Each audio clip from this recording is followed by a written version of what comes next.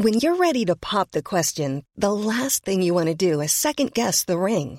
At BlueNile.com, you can design a one-of-a-kind ring with the ease and convenience of shopping online. Choose your diamond and setting. When you find the one, you'll get it delivered right to your door. Go to BlueNile.com and use promo code LISTEN to get $50 off your purchase of $500 or more. That's code LISTEN at BlueNile.com for $50 off your purchase.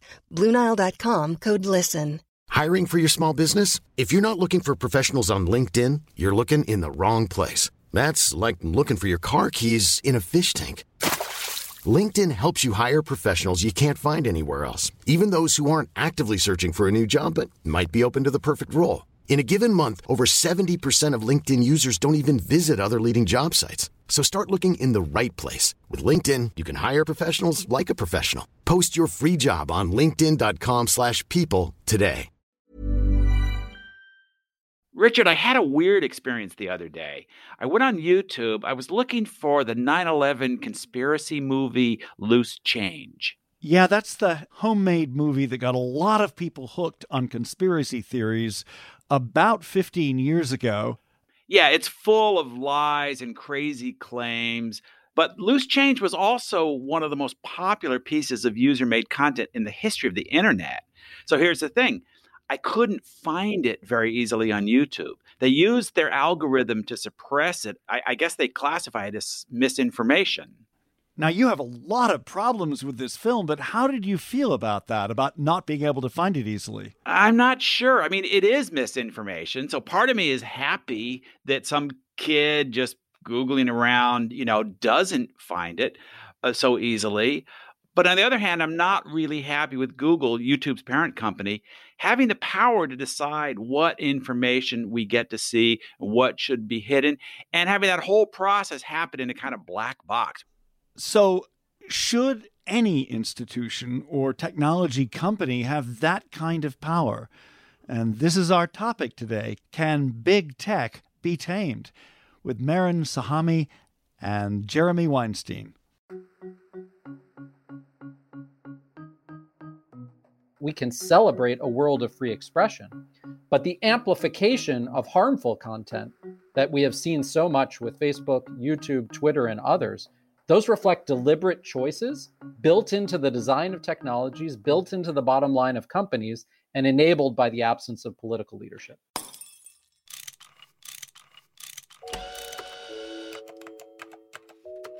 Our show is about fixes. Yeah, how to make the world a better place. How do we fix it? How do we fix it? Remember a couple of decades ago, Richard, we all thought the internet would give us enormous freedom to find information and communicate ideas. It was the era of digital utopianism. That was true for a while, and to some extent, there's still some truth in that, but we certainly didn't anticipate that most of the communication on the internet would wind up being controlled by just a handful of giant corporations. Our guests today are two Stanford University professors who've lived through that transition from digital utopia to what some call a tech dystopia. Marin Sahami teaches both engineering and education at Stanford University. He is also a former senior research scientist at Google. And Jeremy Weinstein teaches political science at Stanford. He previously worked in the Obama administration in a number of roles involving diplomacy and international development. Together, Weinstein and Sahami teach a joint course at Stanford about the intersection of ethics and technology. They are two of the authors of the new book, System Error, Where Big Tech Went Wrong and How We Can Reboot. Marin and Jeremy join us from Palo Alto, California. Welcome to How Do We Fix It? It's great to be here. So the past 25 years since the early days of the internet have seen huge changes. Digital technology has transformed nearly every aspect of our lives. How has that relationship changed, Jeremy? If you look back over recent years, we've gone from a perspective on technology that highlighted its liberatory potential, its transformative and beneficial effects on society, to the opposite pole, where everything associated with big tech is bad. And we see all of these harms around us, misinformation and disinformation, job loss due to automation, concerns about bias in algorithms. We need to enter a third moment, which is neither this utopian vision of a tech future that's all good or pessimistic, vision of the future where tech is all bad. Central to our argument is that we are agents in this evolving story. That in our current moment, too much of the power and the choice about technology's effects is in the hands of those who are building technology and the companies that oversee them. But that's only because in many ways we have given up the agency that we have to shape tech's future. And one of the central tools that we have for shaping tech's future is our democracy. Mehran, you were an early employee at Google, and one of the projects you worked on was finding a way to filter out spam in our email inboxes. So that's a good thing. Thank you for that. But when did you start becoming aware of problems? When did you start seeing that this era of digital utopianism, which I was certainly a big part of, when did you start seeing some cracks in that? Well, one of the things that you see happening with technology is that the social impacts are more on display now.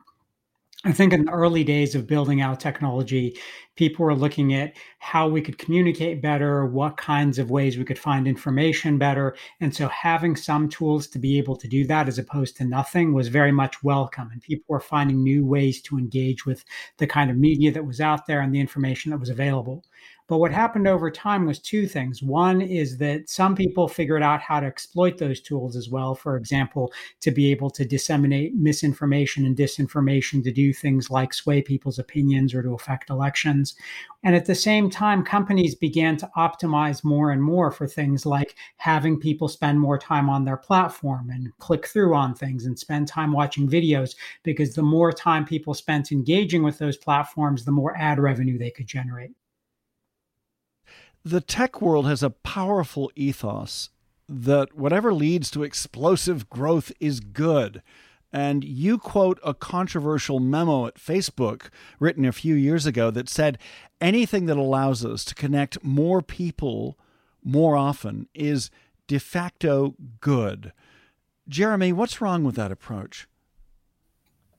So when we think about the kind of ingredients for the situation that we're in today, like why are we in a toxic mess where we not only benefit from technology, but we also see all of these social harms? We identify three critical ingredients for this toxic mess.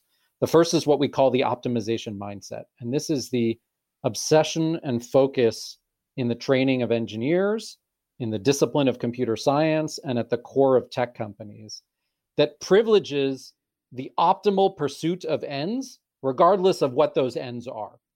And when you think seriously about optimization as an approach to the world, it matters a lot what ends you care about, how well you're measuring those ends, and how you deal with potential things that might be affected negatively by the pursuit of one end over another end. And the Facebook memo is a perfect example of this. What becomes a proxy for connection is time on platform. And when you're optimizing for time on platform, as you might see in the behavior of our kids or our grandkids, what you get is the sucking in of people into a platform, the ability to turn that into monetization and extraordinary profits, but with enormous harmful consequences in various ways. So optimization is the first problem you describe. The second part relates to how new tech companies are financed by investors.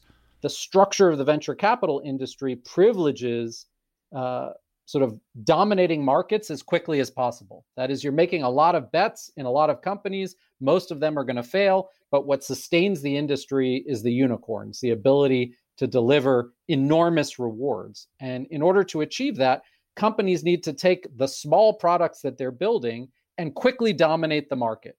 And so you're not testing and iterating and trying to figure out what are the behavioral effects and the social effects.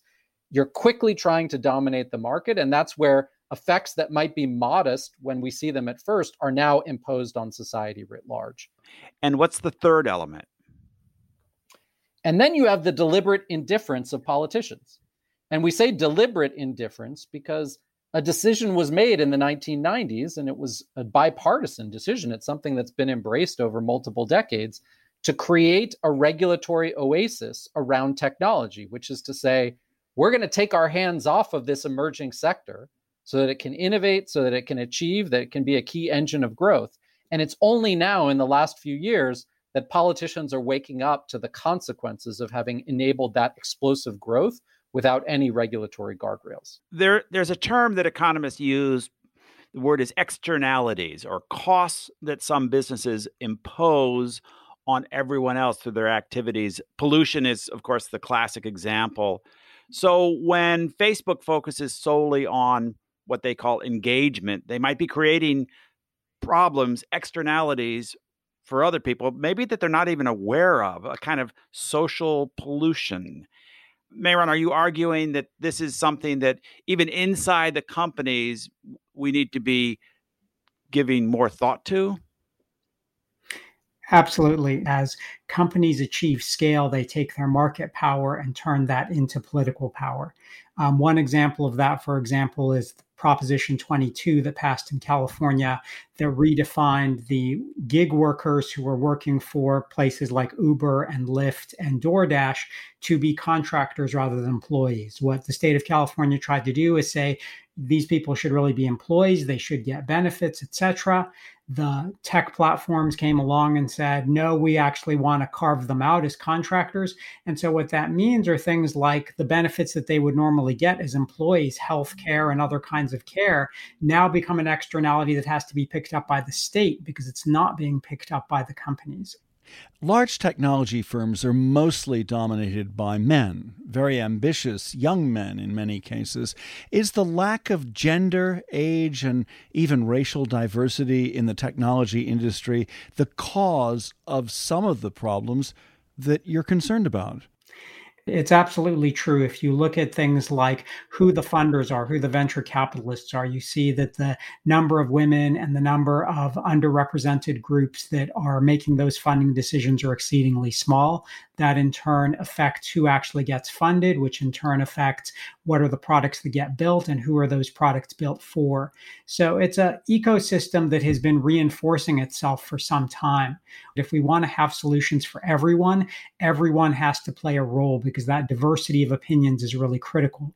You both teach a course to several hundred undergraduate students at Stanford University on the future of technology. What are those students telling you about their views of ethics?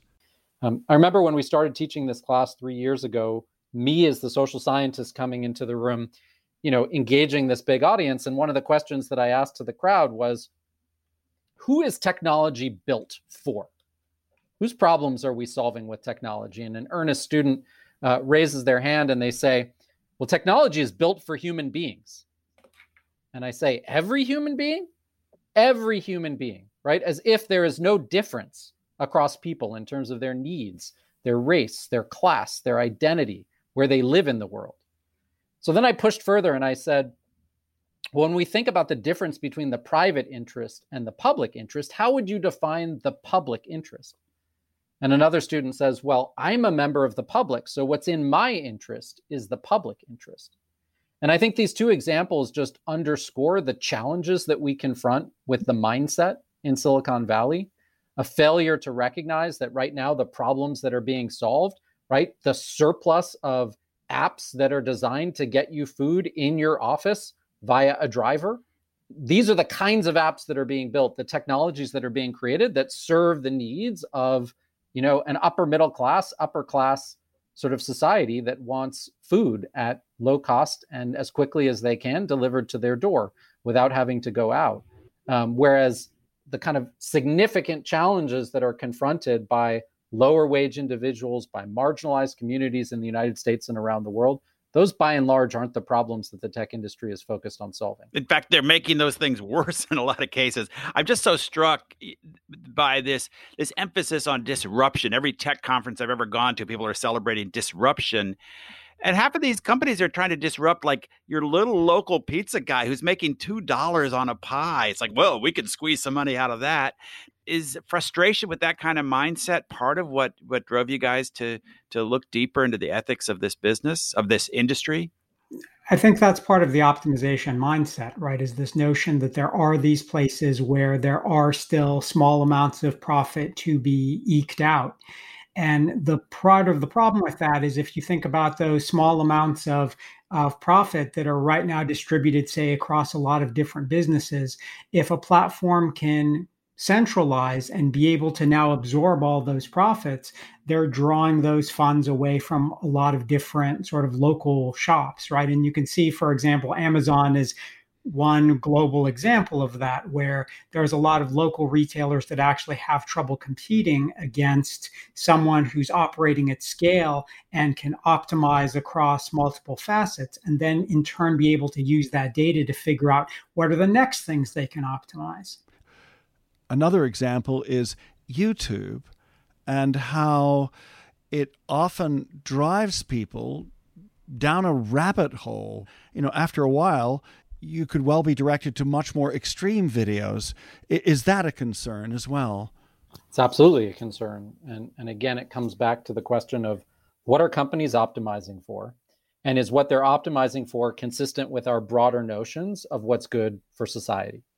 We're absolutely in an extraordinary new world where the gatekeepers with respect to content no longer stand in the way of people being able to express their voice, right? So self-generated content is the moment that we're in.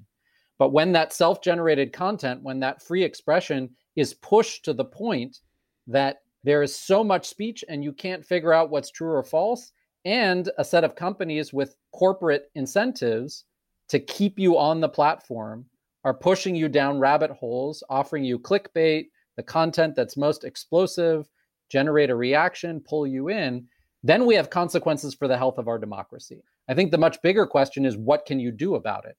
And I think a central argument of the book is that we don't have to be in this position. There's nothing preordained. You can have platforms that allow for self-generated content. We can celebrate a world of free expression. But the amplification of harmful content that we have seen so much with Facebook, YouTube, Twitter, and others, those reflect deliberate choices built into the design of technologies, built into the bottom line of companies, and enabled by the absence of political leadership. Speaking of what can we do about it, this is How Do We Fix It? I'm Richard Davies. And I'm Jim Meggs. It's that time of the year. Your vacation is coming up.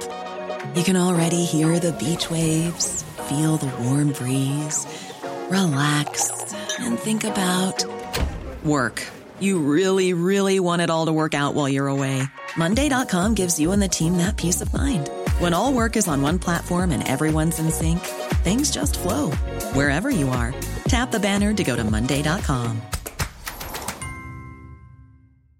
Hiring for your small business? If you're not looking for professionals on LinkedIn, you're looking in the wrong place. That's like looking for your car keys in a fish tank.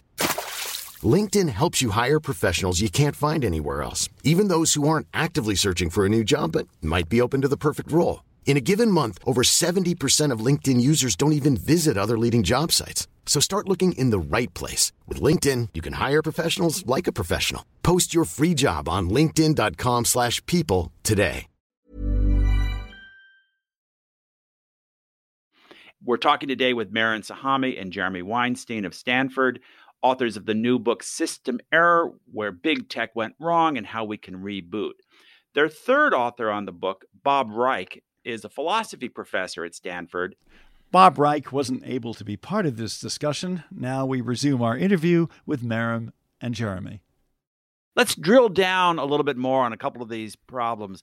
Another trade-off is privacy. You write that private companies surveil us in ways that governments never even contemplated and profit handsomely in the process. What are some of the ways? Marin? So most people would like you to believe that your only choice is actually whether to use a product or not use a product. That's not the real solution. The real solution is we need something systematically rather than just changing individual behavior. We need a change in the system. And a way to describe that is to kind of think about the roadway system, right? We don't just have everyone get a car and say, well, go out and drive safely, or your choice is not to drive. What we do is we have regulations that create guardrails that make driving safer for everyone. We have lanes, we have stoplights, we have speed bumps. And so what that does, it creates a system of safety. And now within that system, you still have a choice whether to drive or not. And you still have a choice as to how safely you want to drive, but everyone is safer because we have those guardrails in place. That's the same kind of place we need to get to with technology, is regulation that provides those guardrails around personal privacy, and then you can still make the choices you want as an individual. One big issue that we haven't talked about yet is facial recognition.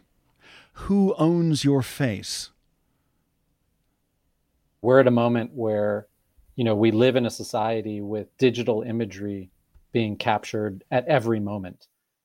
Any expectations that people had that their physical likeness was something that they could determine when and how it would be used are being challenged in this current moment. So maybe you have a set of protections with respect to your driver's license photo, but even that, right, is something that is increasingly under debate. But when you're out on the street and there are, closed circuit cameras that are recording your moves by individual companies or individual organizations, there's an ability to aggregate data across all of these sources.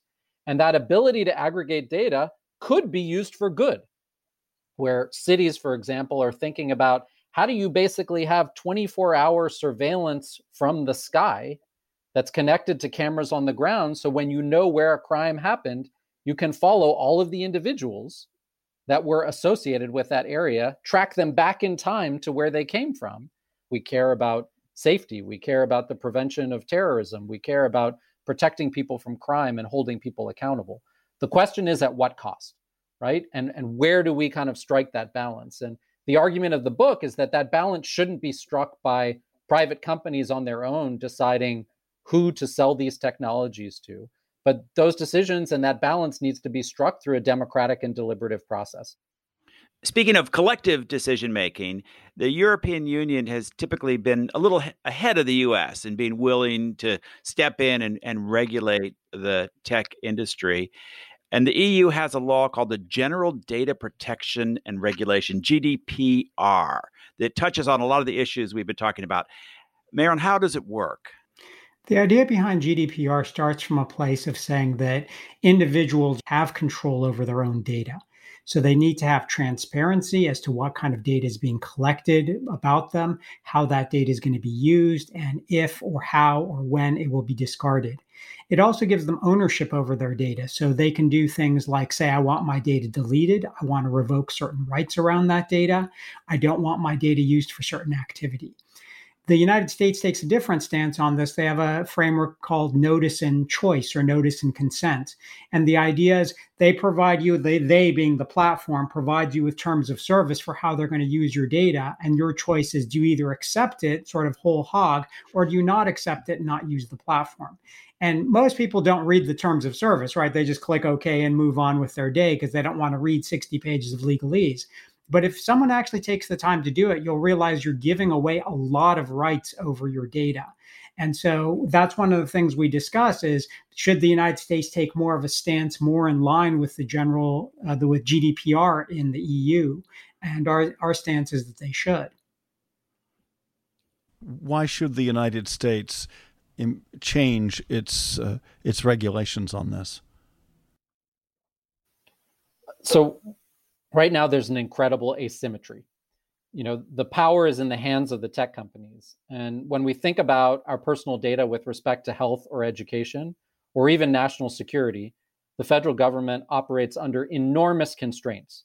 That is, we're treated as if the data that we provide when we go to the doctor or when we send our kids to school, or what happens on our telephone at home, we own that data. Okay? But when it comes to private companies, we flip the situation. Right? That this notice and consent framework is one that really puts disproportionate power in the hands of companies to decide not only how they use the data internally, but also who they provide it to.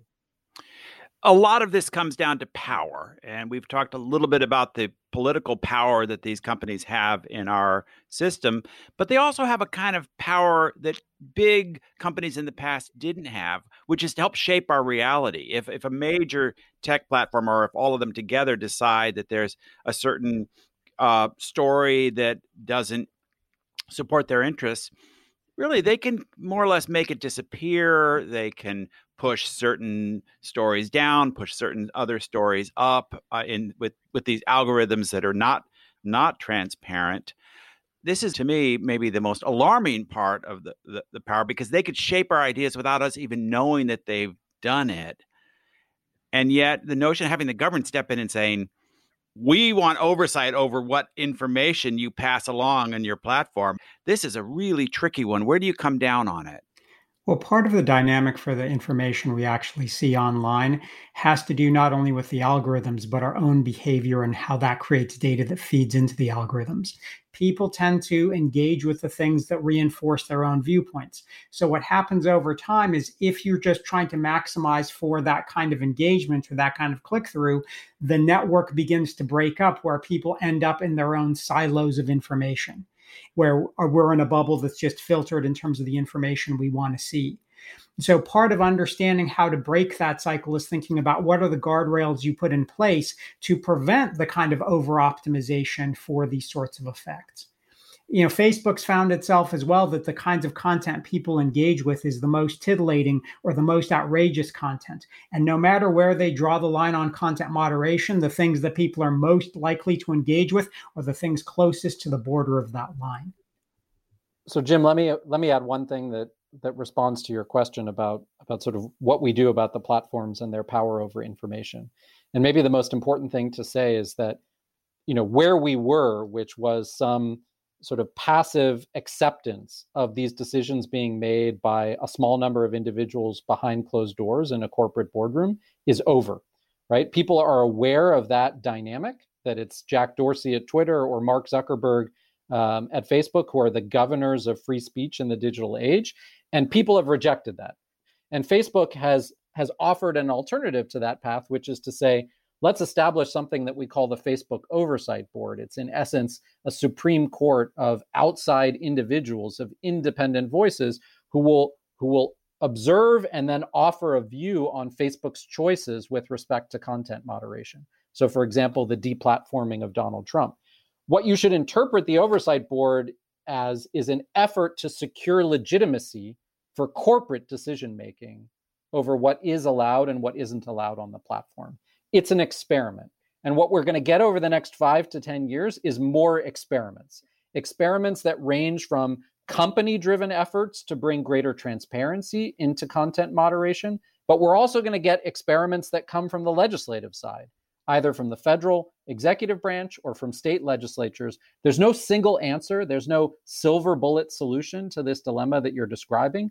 But what there is going to be is a push and pull between companies that continue to exercise extraordinary power, politicians, and then a citizenry that's deeply concerned by the impacts that we're seeing these platforms having all around us.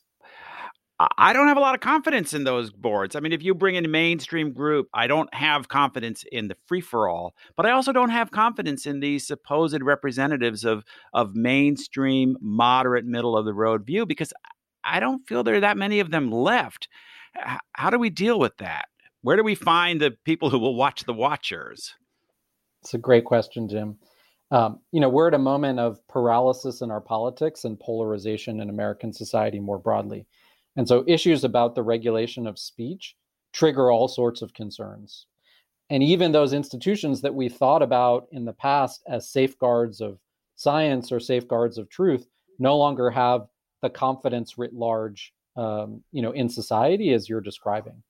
Here's the way that I look at the problem, Jim, and it won't satisfy you, but it's the best that I can do given this really knotty problem that you're describing.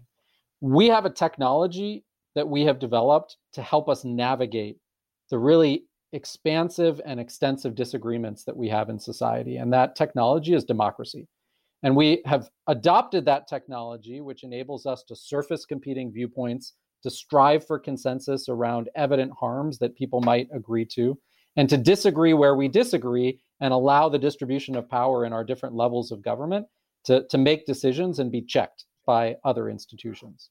The alternative to relying on that system is to leave power in the hands of a small number of individuals who are optimizing for something that is evidently beneficial for themselves and harmful for a set of social ends that we care about. You both work with some of the brightest students entering the tech field, people who will be running the next wave of startups. Are you seeing any changes? Are they starting to ask different sorts of questions, the right sorts of questions?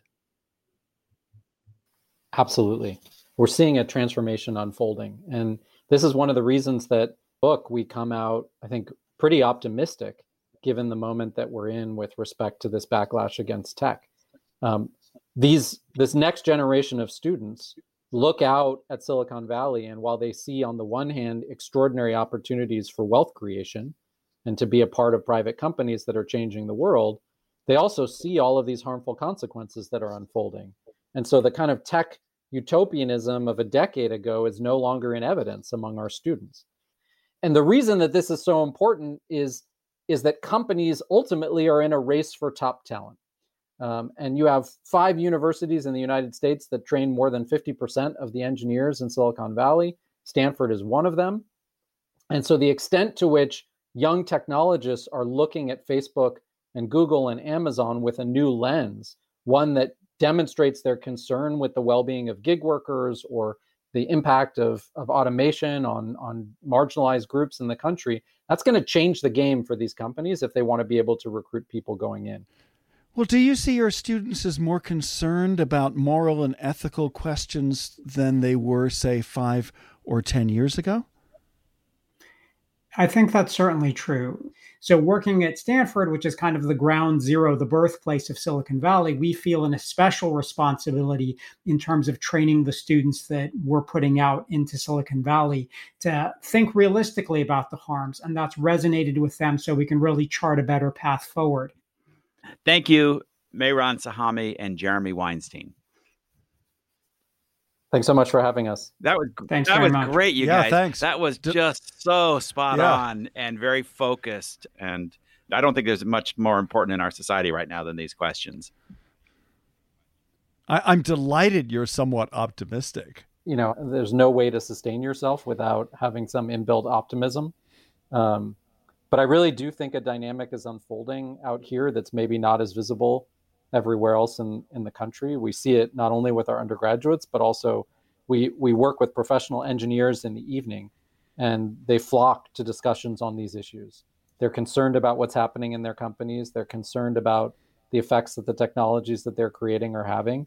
You see walkouts at Google about their cooperation with the Department of Defense. You see Microsoft refusing to sell facial recognition technologies to police departments, you know, in the aftermath of George Floyd. You see people mobilizing around the plight of gig workers and pushing back against sexual harassment NDAs. Like, it's a moment of social mobilization. Jeremy Weinstein and Mehran Sahami. Next up, our recommendation. Jim, is it a video? Is it a movie? Is it a book? Well, Richard, you already know what it is because I told you earlier. And as usual, it's so hard to get ahead of you. I think I've found the most cool, kind of edgy thing. And of course, you've already seen it, read it, heard it. And that's the case today. My recommendation is the Chinese science fiction novel, The Three-Body Problem by Chinese author Liu Zhijin. I believe that's something close to how you might pronounce his name. It was first published as a book in 2008. This story about reaching the boundaries of human knowledge and the possibility of interacting with some form of alien intelligence has been a real sensation in the sci-fi world.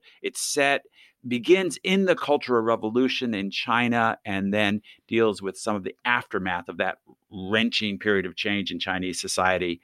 I also just found out it is coming eventually as a Netflix series, which sounds really good.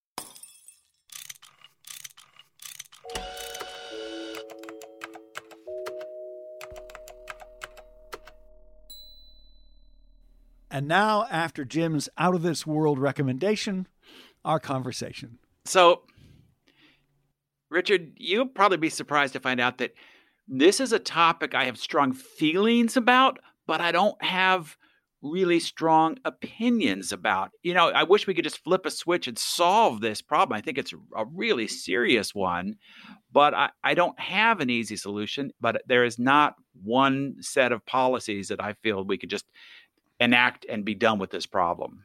I agree. I don't think there's one set of policies that we can simply enact, and that it is a very complicated, difficult, and fluid problem.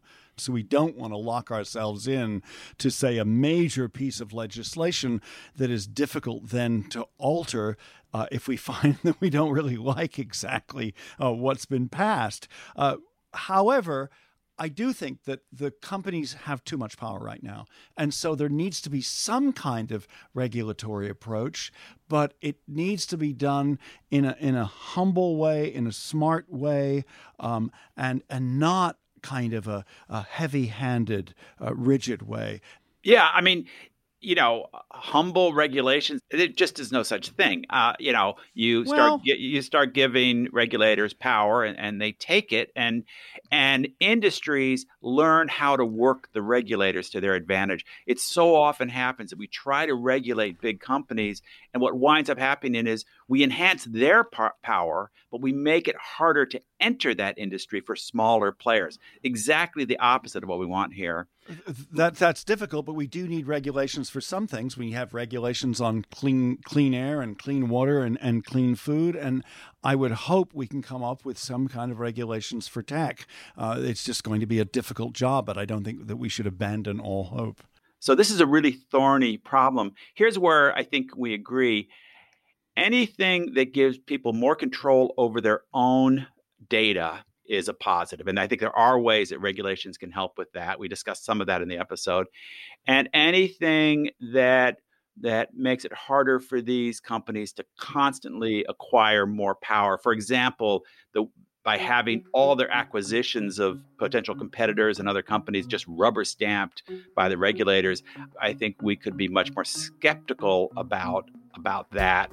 And there may be other tweaks we can make to some of the underlying way the internet works. For example, is it really fair that once you use Google, they can track you to every other website that you then go to? Should they be allowed to do that? Are there some restrictions on that? It's How Do We Fix It? I'm Richard Davies. And I'm Jim Meigs. Our producer is Miranda Schaefer. This show is a production of Davies Content. We're podcast consultants and podcast producers. Find out more at daviescontent.com. Thanks for listening.